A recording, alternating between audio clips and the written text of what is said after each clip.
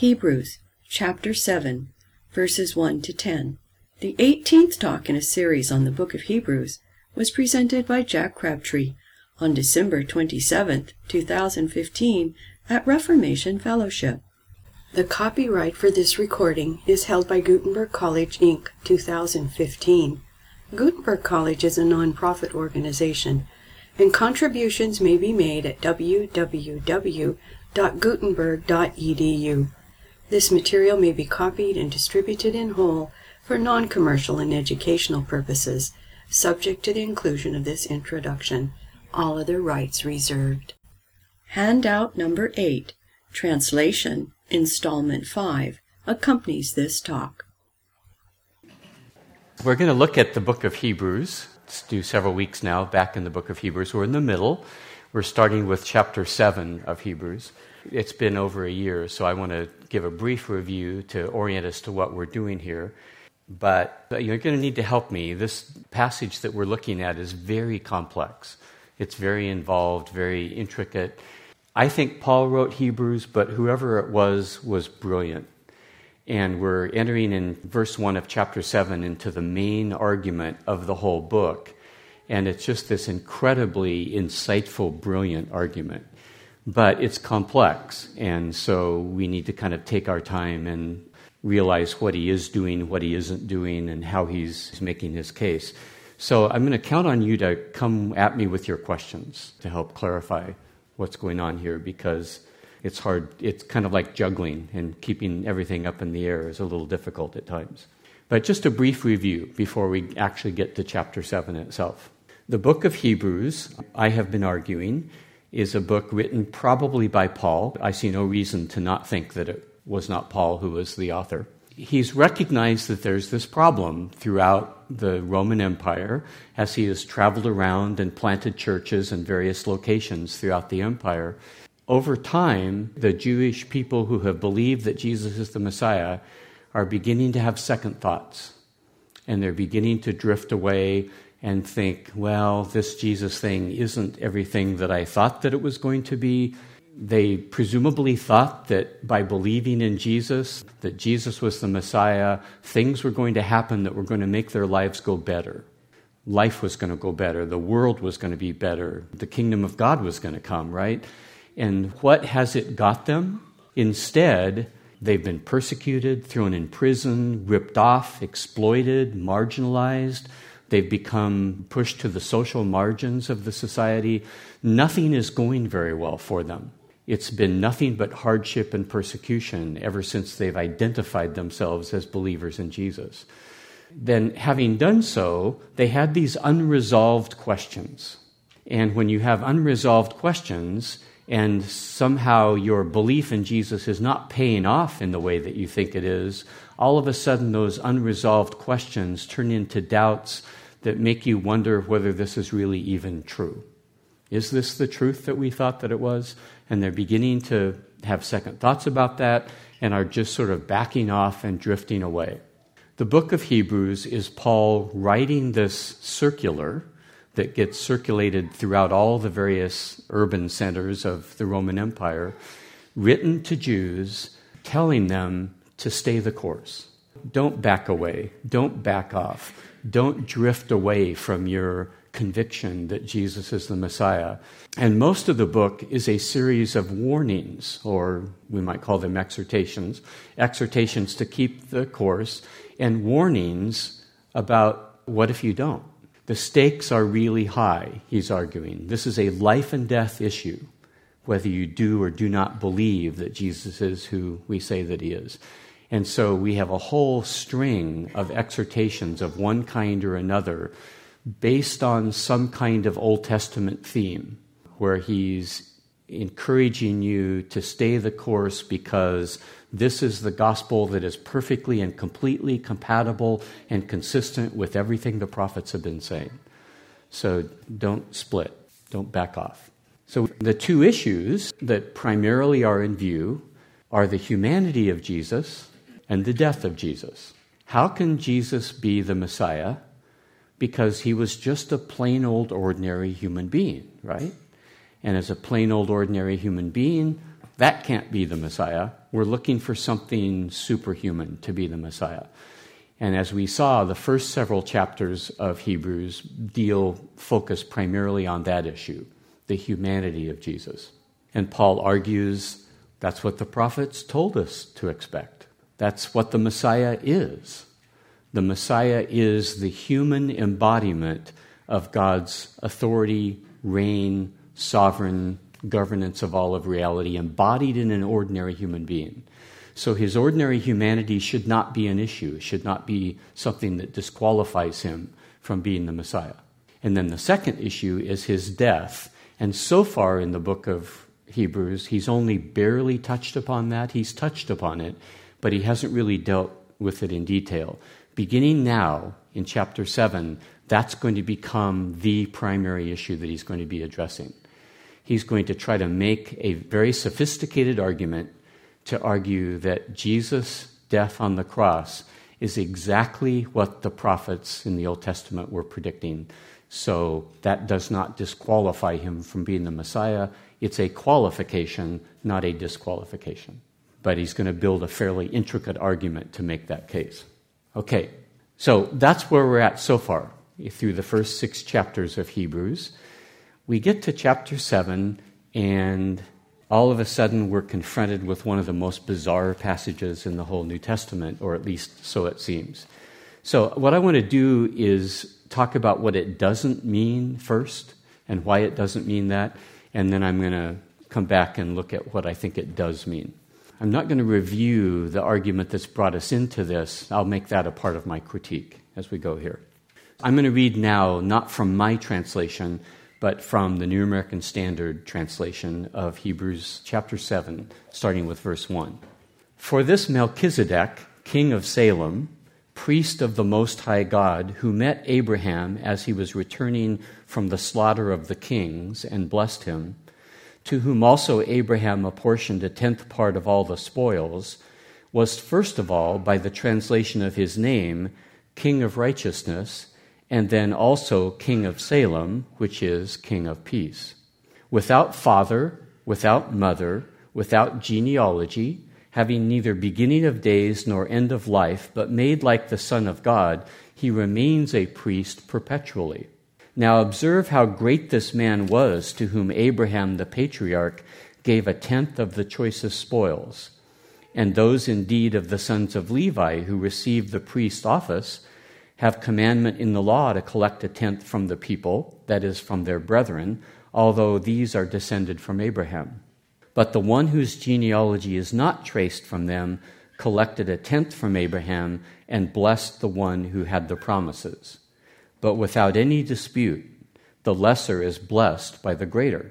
In this case, mortal men receive tithes, but in that case one receives them of whom it is witnessed that he lives on. And so to speak, through Abraham, even Levi, who received tithes, paid tithes, for he was still in the loins of his father when Melchizedek met him. So there. Okay, we have to make sense out of this. If we just jump into Hebrews 7 and read that, the one thing we do notice, if we're at all familiar with our Bibles, is we notice that this is an allusion back to an account in Genesis. In fact, in Genesis 14, and let me read that account. This account is one of only 2 places in the whole Bible where Melchizedek is mentioned, other than the passage in Hebrews we just read. It's only mentioned in 2 places. In the first place it's mentioned, and the most important passage is in Genesis 14. I won't read the whole passage, but just to remind you of the circumstances, there was a king of the east who decided to come into the Levant and raid in the valley of the Jordan. He came and he took a bunch of captives, and he took all kinds of booty out of these cities, raided these cities. And in raiding the cities, he raided Sodom and Gomorrah and took captive Lot, who was the nephew of Abraham, Lot and some of his family. And he took them captive. So he's leading them back to the east with all of this plunder that he's received. Abraham gets word from a servant who's escaped, and Abraham chases after them. And this is a snapshot into who Abraham was that he can raise a private army big enough to go to war against actually 5 kings who've come on this raiding party. So Abraham was no small person in the ancient world. He goes after them. He defeats these armies, frees Lot, and brings Lot back as well as a bunch of plunder with him. And then we pick up the story in verse 17 of chapter 14. Then after his return from the defeat of Kedar-laomer and the kings who were with him, the king of Sodom went out to meet him at the valley of Shaveh, that is the king's valley. And Melchizedek, this is the first time Melchizedek is coming up in Genesis. We have no background, no way of knowing who he is. And Melchizedek, king of Salem, brought out bread and wine. Now he was a priest of God Most High. He blessed him and said, "Blessed be Abram of God Most High, possessor of heaven and earth, and blessed be God Most High, who has delivered your enemies into your hand." He gave him 1/10 of all. That is, Abraham gave 1/10 of all of his plunder to Melchizedek. The king of Sodom said to Abram, "Give the people to me and take the goods for yourself." Abram said to the king of Sodom, "I have sworn to Yahweh God Most High, possessor of heaven and earth, that I will not take a thread or a sandal thong or anything that is yours, for fear you would say, 'I have made Abram rich.' I will take nothing except what the young men have eaten and the share of the men who went with me." Okay, that's it. That's all we know about Melchizedek. He's the king of Salem, and we'll talk about that in a second. He comes out and meets Abram. He blesses Abram, and Abram pays 1/10, a tithe, of his plunder to Melchizedek. And then the rest of that has to do with the king of Sodom. That's all we know about Melchizedek. Okay, going back to Hebrews 7 then, one very common reading of Hebrews 7 is to look at Genesis and say, well, here's what Paul is doing. Paul has gone to Genesis chapter 14, that account we just read, and he recognizes that Melchizedek has something to do with Jesus, the Christ. And that's why Paul is saying what he's saying in the opening chapters of Hebrews 7. There are several really odd things that he says here. Now, I'm going to argue that they're more odd because the translators have rendered them the way they have than they would actually be if we were reading it and translating it rightly. But given the way the New American Standard has translated it, if you look at verse 3, what does Paul say about Melchizedek?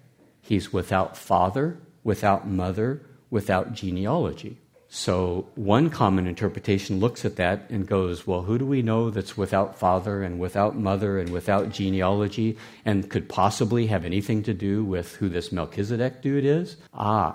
This is what theologians call a Christophany. This is the second person of the Trinity, the divine being who ultimately comes and incarnates in Jesus, who is actually pre-incarnating in this dude named Melchizedek. So Melchizedek was an incarnation before the incarnation, or some kind of temporary incarnation, and that's usually called a Christophany. In other words, it's the eternal divine being of the Trinity who is coming down and appearing in the form of a king and priest of Salem. Okay? Because how else do we explain him as being without father and without mother and without genealogy? So the reasoning would go. The same verse, having neither beginning of days nor end of life. Paul seems to suggest that he's an eternal being. Well, if he's an eternal being, then we must be talking about a person of the Godhead, the second person of the Trinity. Verse 3, but made like the Son of God, he remains a priest perpetually. Now, it doesn't say that he is a Christophany explicitly, but being made like the Son of God, that must mean Melchizedek is an appearance of the Son of God. That's what Paul is saying. So this interpretation goes. Verse 8, it talks about, in this case, mortal men receive tithes, but in that case one receives them of whom it is witnessed that he lives on. And again, not quite as compelling, but he's an eternal being, perhaps, is what that means. Or in verse 16, it talks about the power of an indestructible life, who has become such not on the basis of a law of physical requirement, but according to the power of an indestructible life. Well, if that's who has an indestructible life, no mortal human being, we must be talking about the second person of the Trinity, and so on and so forth. Well, the problem with that, of course, is we read the Genesis account. If all we had to go on was the Genesis account, would we conclude what Paul concluded from Genesis 14? Is that the most reasonable, straightforward way of reading it? Did any of you, when we read Genesis 14, go, my goodness, he doesn't have a father and a mother? It's not mentioned, granted, but didn't we fill that in? Didn't we sort of assume that this Melchizedek, even though we don't know who he is, has a father and mother and comes into the world the same way every other human being comes into the world? Did we assume that he's an eternal being? Not really. In fact, the most straightforward way to read Genesis 14, he's called there the King of Salem. Salem is the city-state that ultimately becomes Jerusalem. Salem, or Shalom in Hebrew, was the name of the city that when David took it was the city-state of the Jebusites. I assume it's a Jebusite city now. We don't really know, but in all likelihood it was a Jebusite city at this time. Some kind of Canaanite city-state in any case. So Melchizedek is a Canaanite king over a Canaanite city-state who is functioning as the priest of the Most High God in the city-state. Well, how would we possibly reconcile that with him being a Christophany? Christophany would be an appearance of the second person of the Trinity that's temporary. He just kind of shows up. What, does he show up in a Halloween costume? Dressed like the King of Salem and dressed like the high priest of the Most High God, or the priest of the Most High God? That clearly, I'm not going to get that out of Genesis. The most straightforward reading of Genesis is it really is what the text says he is. He's a Canaanite king who is also the priest of their God. So, either Paul's an idiot and doesn't know how to read and is doing all kinds of weird, strange, bizarre things with Genesis 14, or he's not saying what we think he's saying. My contention is that he's not saying what we think he's saying, and we have to pay a little bit more attention to the argument and the context of Hebrews if we're going to understand what he's doing here. Now, I'm going to go back. I know this was over a year ago, but we looked at chapter 5, and I'm still in the New American Standard here. For every high priest taken from among men is appointed on behalf of men in things pertaining to God, in order to offer both gifts and sacrifices for sins. He can deal gently with the ignorant and misguided, since he himself also is beset with weakness. And because of it, he is obligated to offer sacrifices for sins, as for the people, so also for himself. And no one takes the honor to himself, but receives it when he is called by God, even as Aaron was. So also Christ did not glorify himself so as to become a high priest, but he who said to him, and now he quotes from a psalm, and this psalm is the only other place that Melchizedek is ever mentioned in the Bible, Psalm 110. Well, first he quotes Psalm 2 and then Psalm 10. You are my son, today I have begotten you, Psalm 2, just as he also says in another passage, Psalm 110, you are a priest forever according to the order of Melchizedek. Okay. Then he goes on, in the days of his flesh he gets down to verse 9 and 10, and having been made perfect, he became to all those who obey him the source of eternal salvation, being designated by God as a high priest according to the order of Melchizedek. Next verse. Concerning him we have much to say, and it's hard to explain. And now he goes into worrying about whether or not they are open enough to the truth that they're going to be able to receive what Paul has to say about him. But what he wants to do is talk about Melchizedek. In other words, what he wants to do is talk about Psalm 110 and explain what's happening in Psalm 110 and what the significance of Psalm 110 is to who Jesus is. So what we're going to have eventually, and it begins at chapter 7, verse 1, the place we're starting, What we eventually are going to have is an exegesis by Paul of Psalm 110 with an explanation of the implications of Psalm 110 for whether or not Jesus had to die. That's what he's going to do. That's what he's setting out to do. But he interrupts it with chapter 6 and warning them, I worry about maybe your heart is too hard and you won't be able to receive what I have to say. But he says at the end of that, but I'm going to press on anyway, and now we get to chapter 7, where he immediately starts talking about Melchizedek. So why is he talking about Melchizedek? It has nothing to do with Genesis 14. It has everything to do with Psalm 110. Hope that's clear. He's exegeting Psalm 110, not Genesis 14. Okay, let me pause there for any questions that you might have. Isn't it possible that he had some other knowledge or information about Melchizedek other than what we have in the Bible? It's possible, but as I think we'll see as we go through here, if he does, it doesn't become relevant to his argument in Hebrews. Everything that he's going to argue from is coming right out of either Genesis 14 or Psalm 110. So, yeah, that's always a possibility, but it doesn't become relevant to this passage. Just to clarify, when it says that Melchizedek was the priest of God Most High, so that does not mean Yahweh. That means the Most High God of the Canaanites or whatever.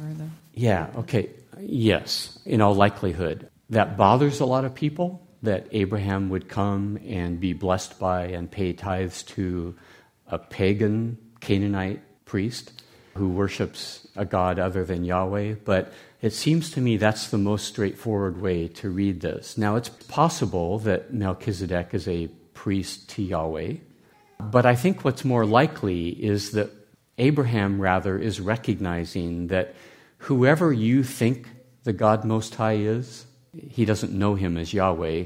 He knows him either as El Shaddai or El Elyon. But Abraham knows who the God Most High is. It's the God who's been making promises to him. Now, I have mentioned in the past, remember, I don't think Abraham is yet a full-blown monotheist in the sense that we think of monotheists, where he realizes that there is one and only one God who rules all of reality. It's entirely possible that Abraham is still thinking like a polytheist. But there is this God who's revealed himself to Abraham and made promises to him, and Abraham's life is centered around those promises that this God has made to him. Well, how would Abraham think about who this God is, who's made these promises to him? In all likelihood, he thinks of him as the God Most High, without really conceptually having made the transition of recognizing that there's one and only one God, one mind that controls all of reality from his transcendence. So Abraham may not be there yet. So if somebody is a priest to the God Most High, as far as Abraham's concerned, that's a priest to the God that has made promises to me and that I honor. But I think everybody else in Salem, is thinking that their priest worships the top God of their pantheon of gods, of whoever their Canaanite gods are. I had to step out, so I might have missed you commenting on this, but why do you think Paul brings up the Genesis 14 passage in his discussion of Melchizedek at all? Well, I'll answer that in a second. I don't know if you caught, I don't think he's primarily looking at Genesis 14. He's looking at Genesis 14 secondarily in order to understand Psalm 110. Okay. What he's really looking at is Psalm 110. Okay, but he's using Genesis 14 as kind of a way to, well, who is Melchizedek mentioned in the psalm anyway, and then goes back to Jack. And I'll explain what I think he's doing there. Yeah. Anything else? Okay, so I'll answer your question now. So he's interpreting Psalm 110, but what Paul is recognizing is what an odd thing that David says in Psalm 110. Well, let's read it. It's a short psalm. I want to get the whole psalm out here. Psalm 110 says, Yahweh says to my Lord, sit at my right hand until I make your enemies a footstool for your feet. Now, right off, we know that this is a messianic psalm. Jesus uses this psalm in his arguing with the Pharisees.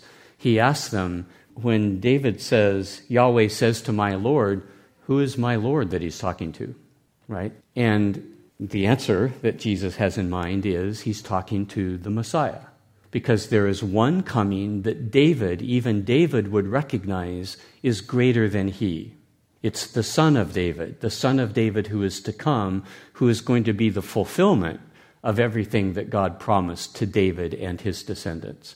But there's one who's coming who will be the final and ultimate and real fulfillment of those promises. Well, whoever that person is David's Lord, his master. So Yahweh says to my Lord, the Messiah, sit at my right hand until I make your enemies a footstool for your feet. Yahweh will stretch forth your strong scepter from Zion, saying, rule in the midst of your enemies. Your people will volunteer freely in the day of your power. In holy array from the womb of the dawn, your youth are to you as the dew. Yahweh has sworn and will not change his mind. You are a priest forever, according to the order of Melchizedek. The Lord is at your right hand, and he will shatter kings in the day of his wrath. He will judge among the nations. He will fill them with corpses. He will shatter the chief men over a broad country. He will drink from the brook by the wayside. Therefore, he will lift up his head. Okay, I won't go into the details of Psalm 110, but if we were, we'd recognize most of the things that are being promised to David's Lord, to the Messiah figure in Psalm 110, are things that have been promised elsewhere. It's been promised to David that he's going to defeat all of the enemies of God. He will rule over all of creation. He will be victorious. He will reign forever. He will reign with the very sovereign reign of God himself. All that stuff is just clearly commonplace in predictions about who the Messiah, what the destiny of the Messiah is. But something that Psalm 110 adds that's a new twist that has never been promised anywhere else is the statement, Yahweh has sworn and will not change his mind. You are a priest forever, according to the order of Melchizedek. The priestly role, the priestly function, has not been a standard part of your concept and picture of what a Messiah is and what a Messiah does. But here, in a messianic psalm, making promises to the Messiah, one of those promises that stands out to Paul is Yahweh has sworn and will not change his mind. You, the Messiah, are a priest forever according to the order of Melchizedek. Well, that's the part Paul wants to pick out of Psalm 110 and parse it. What is that all about? What's going on there? What does that mean? And what's the significance of that? Because that's a striking promise that Yahweh is making to the Messiah. But one of the striking things about that is a priest according to the order of Melchizedek? What the hell is that? What's a priest according to the order of Melchizedek? What is that all about? That's what he's going to focus on in the first part of chapter 7. We need to figure out what David meant when he described this Messiah as a priest according to the order of Melchizedek. And if we're going to understand that, we're going to have to understand what it is about Melchizedek that was striking to David. Okay? Now, we have to make a distinction between interpreting Genesis 14 and interpreting Psalm 110 because we have to understand what's going on in Psalm 110. Many of David's psalms are just poems based on his experience. He has an experience with God. He has an experience confronting the promises of God. He has an experience of this or that or the other thing, and he writes about those experiences. But every now and then, you have David writing a psalm where he's not just a poet, but he's also a prophet. And he's expressing a prophetic prediction in a poetic form, in a poem. That's what Psalm 110 is. It's a prophetic prediction. Now, we don't know where this prophetic prediction is coming from. Is it direct revelation to David by God, by Yahweh? Could be. There's absolutely no reason to rule it out that David played the role of a prophet sometimes. Or was there another prophet of God who came to David and revealed a prophecy that prophet had received, and David is just giving expression to that prophetic prediction received from another prophet in poetic form. That may be as well. We don't really know. That doesn't matter. But what does matter is that we have to recognize that we have fresh information in Psalm 110 that is coming by way of prophetic revelation. This is not exegesis of Genesis 14. Paul is not understanding who Jesus is from Genesis 14, and David is not understanding who the Messiah is from Genesis 14. Do you dig? He's not interpreting Genesis 14 and saying, oh, I see from Genesis 14 that the Messiah is going to be a priest, like Melchizedek. How could you possibly know that? That would make absolutely no sense at all. But that's not what he's doing. So when we read him as if he's doing that, we make him seem like an idiot. No, he knows from direct revelation that the Messiah, among all the other things that the Messiah is going to do, he's also going to function as a special, new, different, unique kind of priest. That's going to be part of his role. And so David in Psalm 110 writes a poem to give expression to that truth and to that fact. He's going to be a priest, an eternal priest, a priest forever, like Melchizedek. Okay, so the question then becomes, like Melchizedek? What are you talking about there? That's what the early part of chapter 7 Paul is doing. Paul is going back now to Genesis 14 and trying to understand the mind of the poet David. What was the poet David imagining when he creates, and notice I'm using the word create, not discover, when he creates a symbol using the historical person of Melchizedek as a symbol for something in his poetry. Melchizedek is going to become a symbol of the eternal, timeless, extra covenant priesthood that is the role that's going to be played by the Messiah. And so Paul is asking, what is it about Melchizedek that recommended him as appropriate for this symbol of this fact that he wants to convey in his poetry? Okay? So what does he discover? He discovers that, well, David probably in part had in mind his name, Melchizedek. What does Melchizedek mean? It comes from two Hebrew words, melech and tzaddik. He's the king, tzadikah. He's the king of righteousness. That's simply what his name translates into. And Paul is thinking that probably did not get lost on David, and that might in part be, that might be one of the factors that led David to move to Melchizedek and say, maybe he can be a symbol of what I'm talking about here in conjunction with some other things. He's also the king of shalom. Shalom translates into, we usually translate it into peace.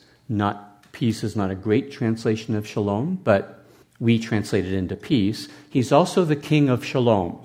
And Paul in particular, not infrequently, a handful of times anyway in the New Testament, uses shalom as the word that captures our eternal destiny.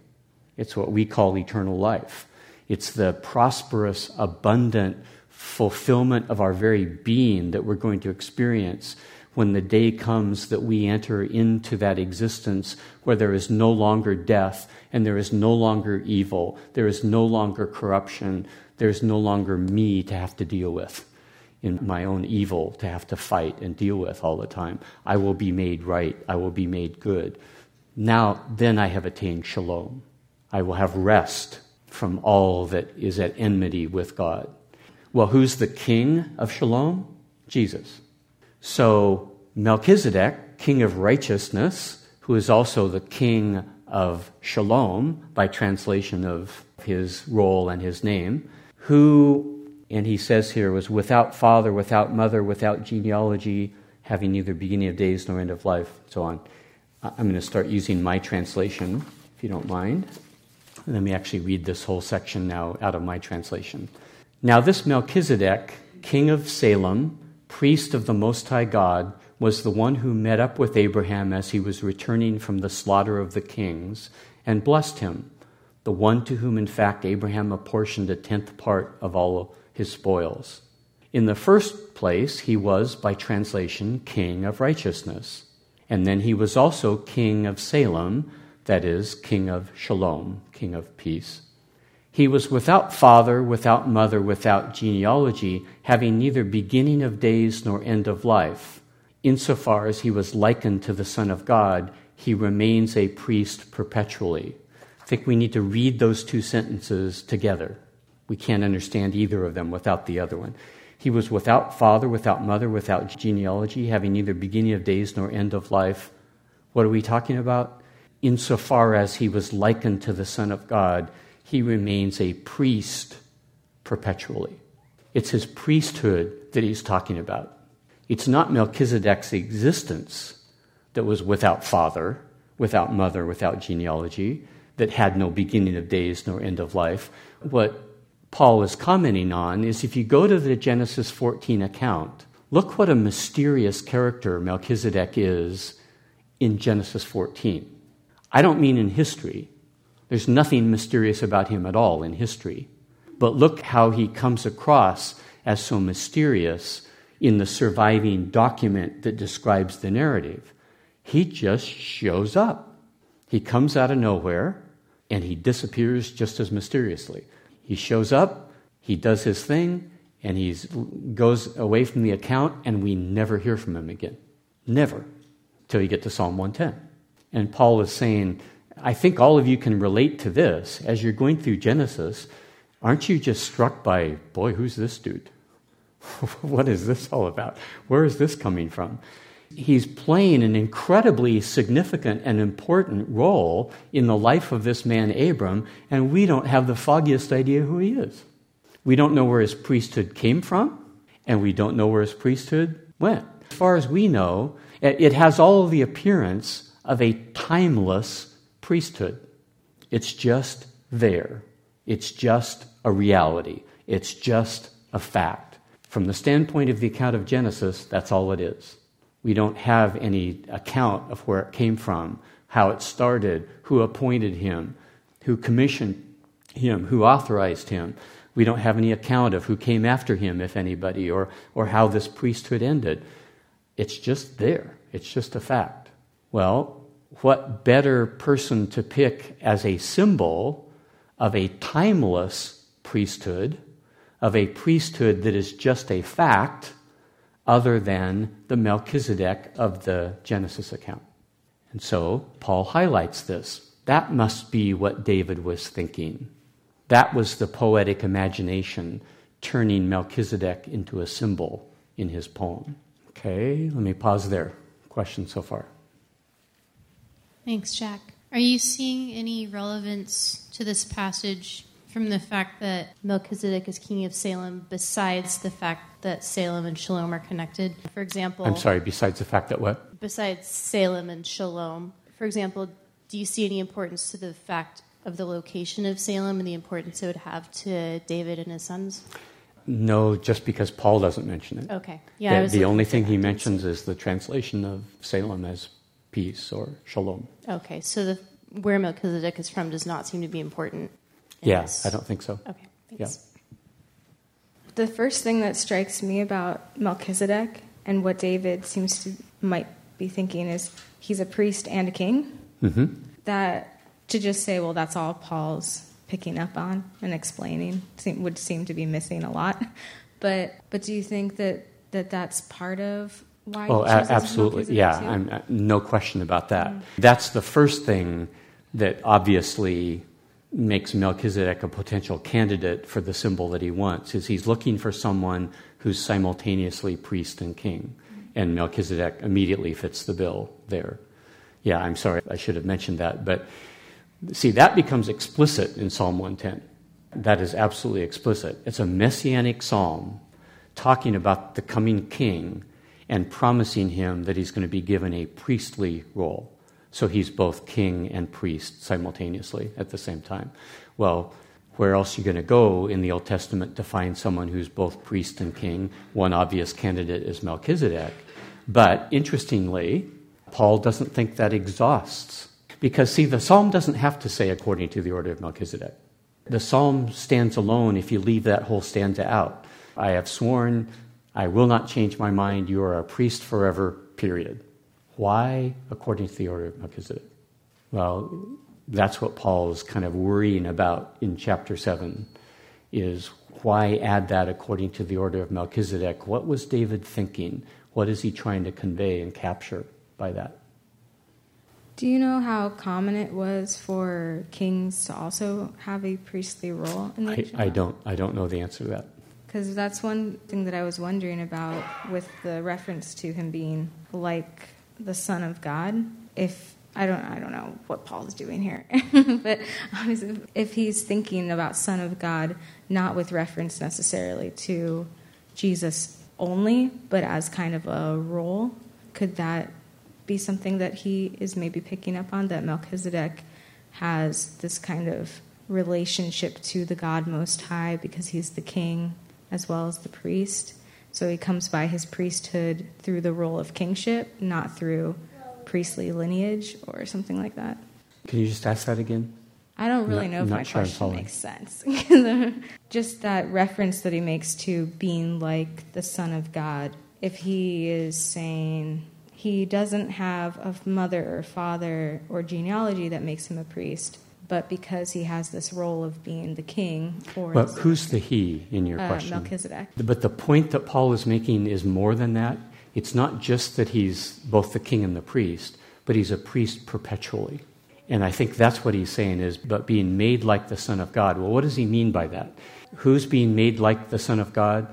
Melchizedek is being appropriated and used, exploited by David the poet in order to display, symbolize who the Son of God is. I think that's what he means by being made like the Son of God. That is, he's being made into a symbol that will describe the role and function and reality of who the Son of God is. Melchizedek by himself, the historical figure, wouldn't do that, couldn't do that.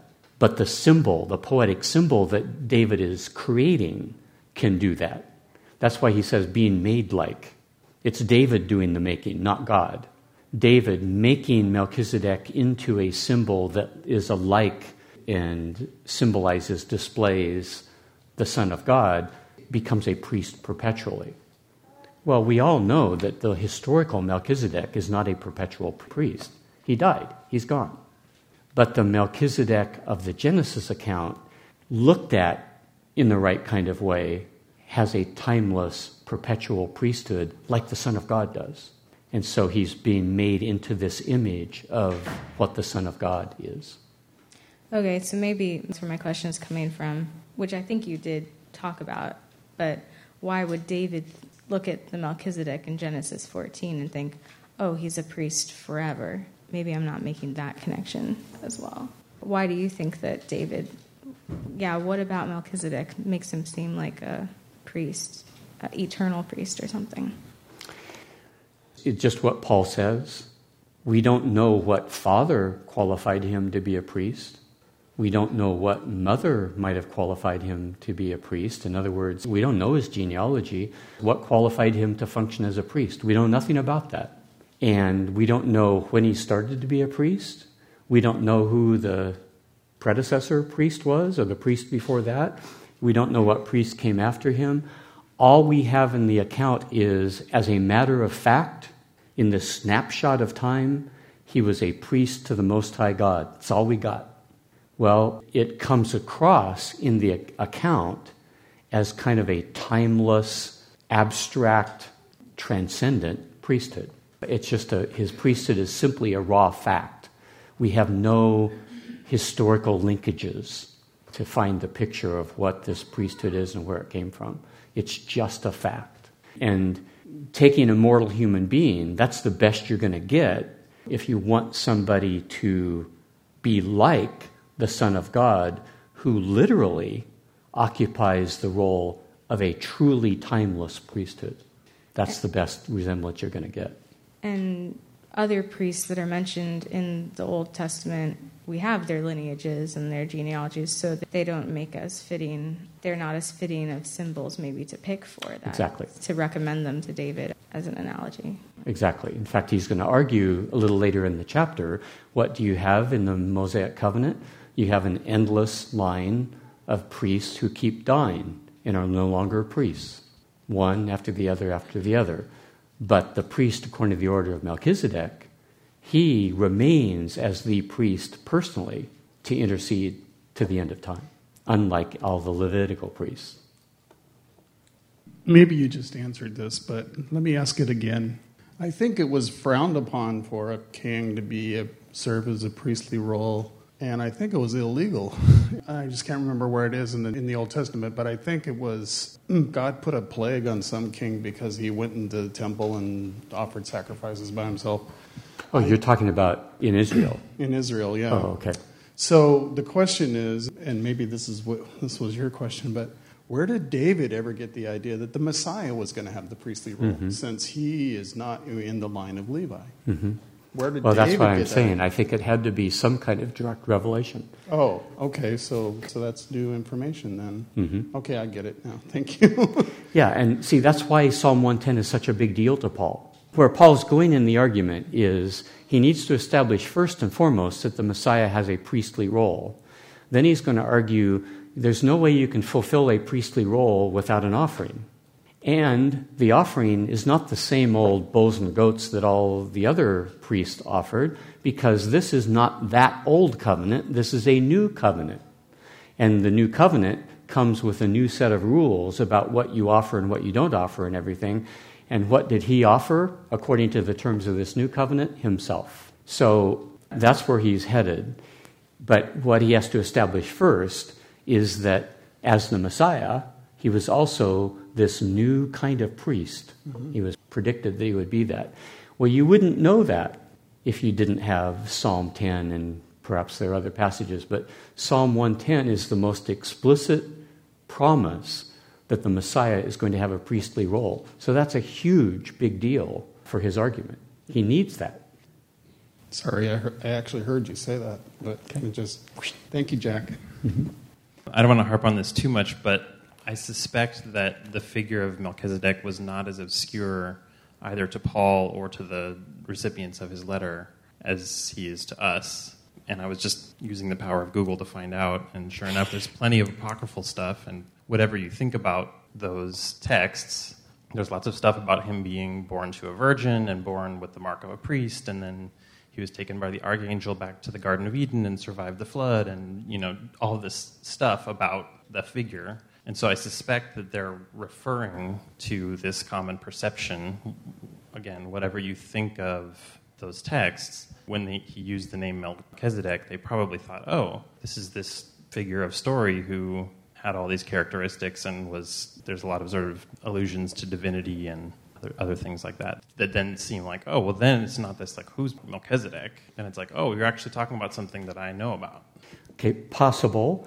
But what's interesting is Paul doesn't do anything with that. None of that information comes into his argument. I don't know because I haven't looked at it, but I know that after Hebrews is written, people go wild with Melchizedek because we read this and we go, oh boy, oh good. And you have secret orders with priesthoods according to the order of Melchizedek, and Melchizedek comes over for celebrations. And I mean, Melchizedek becomes a huge, big kind of legendary, figurative thing in all kinds of Christian offshoot sorts of things. Right. And I don't know how much of that Apocrypha stuff predates Paul, obviously, or how much of that postdates I don't Paul. Either, obviously, yeah. But I just imagine whenever I hear someone refer to someone that's totally obscure, I go, was he really obscure? Maybe they're talking about something that they would have known. That's a great question. That's a great question. But the argument is complete enough that we don't need to know anything except what he tells us, because he tells us what he's linking his argument to, and it's all stuff that we can find right there in Genesis, or especially in Psalm 110. Okay, go a little further before we call it a night or whatever it is. So here are the 5 traits of the literary personage Melchizedek that is being used by David appropriated by David to become a symbol. These are the things that Paul mentions. We've already mentioned some of them. His name, King of Righteousness. His role, King of Shalom. A fact of the literary narrative, namely that his priesthood appears as timeless. He uses that. And then he uses two facts out of the historical event itself. One, this man Melchizedek was a priest outside of and apart from the qualifications for priesthood within Israel, within the context of the Mosaic law, the Mosaic covenant. Melchizedek couldn't have been a priest in Israel. He wouldn't have been qualified. And yet Abram is recognizing his priestly role. So that's a big deal to Paul. There is someone who could never have served as a priest under the Mosaic covenant who's being acknowledged by the father of all of Israel as having a bona fide, legitimate priestly role in relationship to him. Well, what better symbol of the Messiah playing a priestly role than that? Because the Messiah, too, is going to be someone who never could have been qualified to serve as a priest under the Mosaic covenant. And yet, according to Psalm 110, it's promised that it's a priestly role is precisely the role he's going to play in our lives. And then finally, Melchizedek assumes a superior status and role to Abraham. And Paul makes a big deal out of that. Melchizedek blessed Abraham, and as he points out in this passage, the greater is always blessing the lesser is blessed by the greater. And Abraham paid tithes to Melchizedek, making Abraham the inferior and Melchizedek the superior. Again, what better way to depict the Messiah than to have someone who, in the account, is presented to us in a position of superiority rather than inferiority? Because the Messiah is a Jew who's going to come up from among the Jewish people and yet be greater than all of them, greater even than Abraham. That's the Messiah who's going to be greater than Abraham. Well, what better symbol of the Messiah who's greater than Abraham and every other Jew on the planet than this figure, this obscure figure in Genesis 14 that Abraham somehow, for some strange, inexplicable reason, treats as superior to him. So he becomes a very appropriate symbol for the role the Messiah is going to play. So what is Paul's overall point here? In Psalm 110, David prophesies that God will send a Messiah who will serve as priest, even though as the Messiah, he would not be qualified to be a Levitical priest. In his role as Messiah, Jesus is assigned the task of fulfilling the role of priest predicted in Psalm 110. Jesus is that one. That Paul is clearly hinting at that throughout here. He's kind of, pointing as he goes. Do you see? Do you see how Jesus fits what Psalm 110 is talking about? Do you get it? As a priest, Jesus the Messiah must offer up an offering. A new priesthood must necessarily be connected with a new covenant. These are all going to be part of his argument coming up. The promise of a new covenant implies the inadequacy of the old covenant. Paul's going to say, why do you need a new priesthood if the old priesthood was doing the trick? Why do you need a new covenant if the old covenant was good enough? So Psalm 110, by the very nature of its promise, is telling us that there's something not quite sufficient about the Mosaic covenant and our relationship to it, and the priesthood that it establishes and our relationship to it. It doesn't quite cut it. Otherwise, God wouldn't have seen fit to promise another one. The offering that Jesus must offer will not be an offering in keeping with the Mosaic covenant. It will be a new and different offering that accords with the new covenant. And the offering that's offered up by the Messiah priest will be adequate in a way that the offerings of the Levitical priest is not adequate. And now we have to tease out adequate for what, and we'll talk about that in future weeks. But that's the structure of the argument that he's going to build from here. And you see where he's headed. So ultimately, he's going to say, Psalm 110, if we really understood the implications of Psalm 110, the Messiah had to come and die because he was a priest according to the order of Melchizedek, meeting the terms of a new covenant, which required a new and different kind of offering, which is exactly what Jesus did when he died on the cross, is he offered that new and different offering that was adequate to be the basis for divine mercy in a way that the animal sacrifices never could have ever been. They couldn't provide a basis for God's mercy, but Jesus' offering did and could. Okay, unless there's some final questions, we'll call it an evening. I like your translation. When I read it over a couple times, what flashed in my mind was Jesus' comment to the Pharisees when he said, "Before Abraham was, I am." Do you think that Jesus had this particular argument? I mean, not the argument itself, but do you think he had this idea in mind? Absolutely, yeah. That's exactly what he meant. Before Abraham was around, I was the centerpiece of everything God wanted to do in history before Abraham was even born. That's how important I am. This doesn't have a lot to do with Christmas, but it's just striking to me. I remember growing up in the church, I couldn't figure out why Jesus was a big deal. Jesus was kind of like the handyman, the plumber, the electrician who comes and fixes the problem at your home. But once the problem is fixed, you don't really need the plumber until the next time it breaks down. You don't really need the electrician until the next time your electricity is not working. Jesus was always presented to me as the guy who fixed what needed to be fixed so that we could then go on and live our lives abundantly and be happy and fulfilled and all that kind of stuff. So, yeah, what he did is great and all that, but get over it. He's done. He did what he's supposed to do. But that is never the perspective of the New Testament. The perspective of the New Testament is he is a huge, big deal from before the beginning of time into all of eternity. He is the whole point.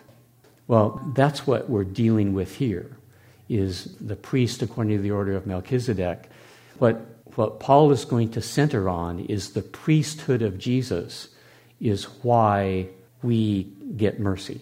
It's not his death, it's not his sacrifice. That's what he offered as a priest, but it's his ability as a priest, it's his effectiveness as a priest, it's his status in the eyes of God as this priest that he is. That's why he's our hope. Otherwise, he could have just died, paid the debt for our sins, and then gone on a nice long vacation to who knows where, and we'd never need to deal with him ever again, right? But that's not the situation. The one who came into the world on Christmas Day was the whole point of this story. He was the prima donna, the centerpiece, the main character, the protagonist of this wonderful, complex story that we're all a part of. And he will be our king, he will be our savior, he will be our priest, he will be our Lord eternally, and eternally important to us. Well, that's the dude that he's talking about here in chapter 7 and following, the one that's that important. Okay, I'll let you go.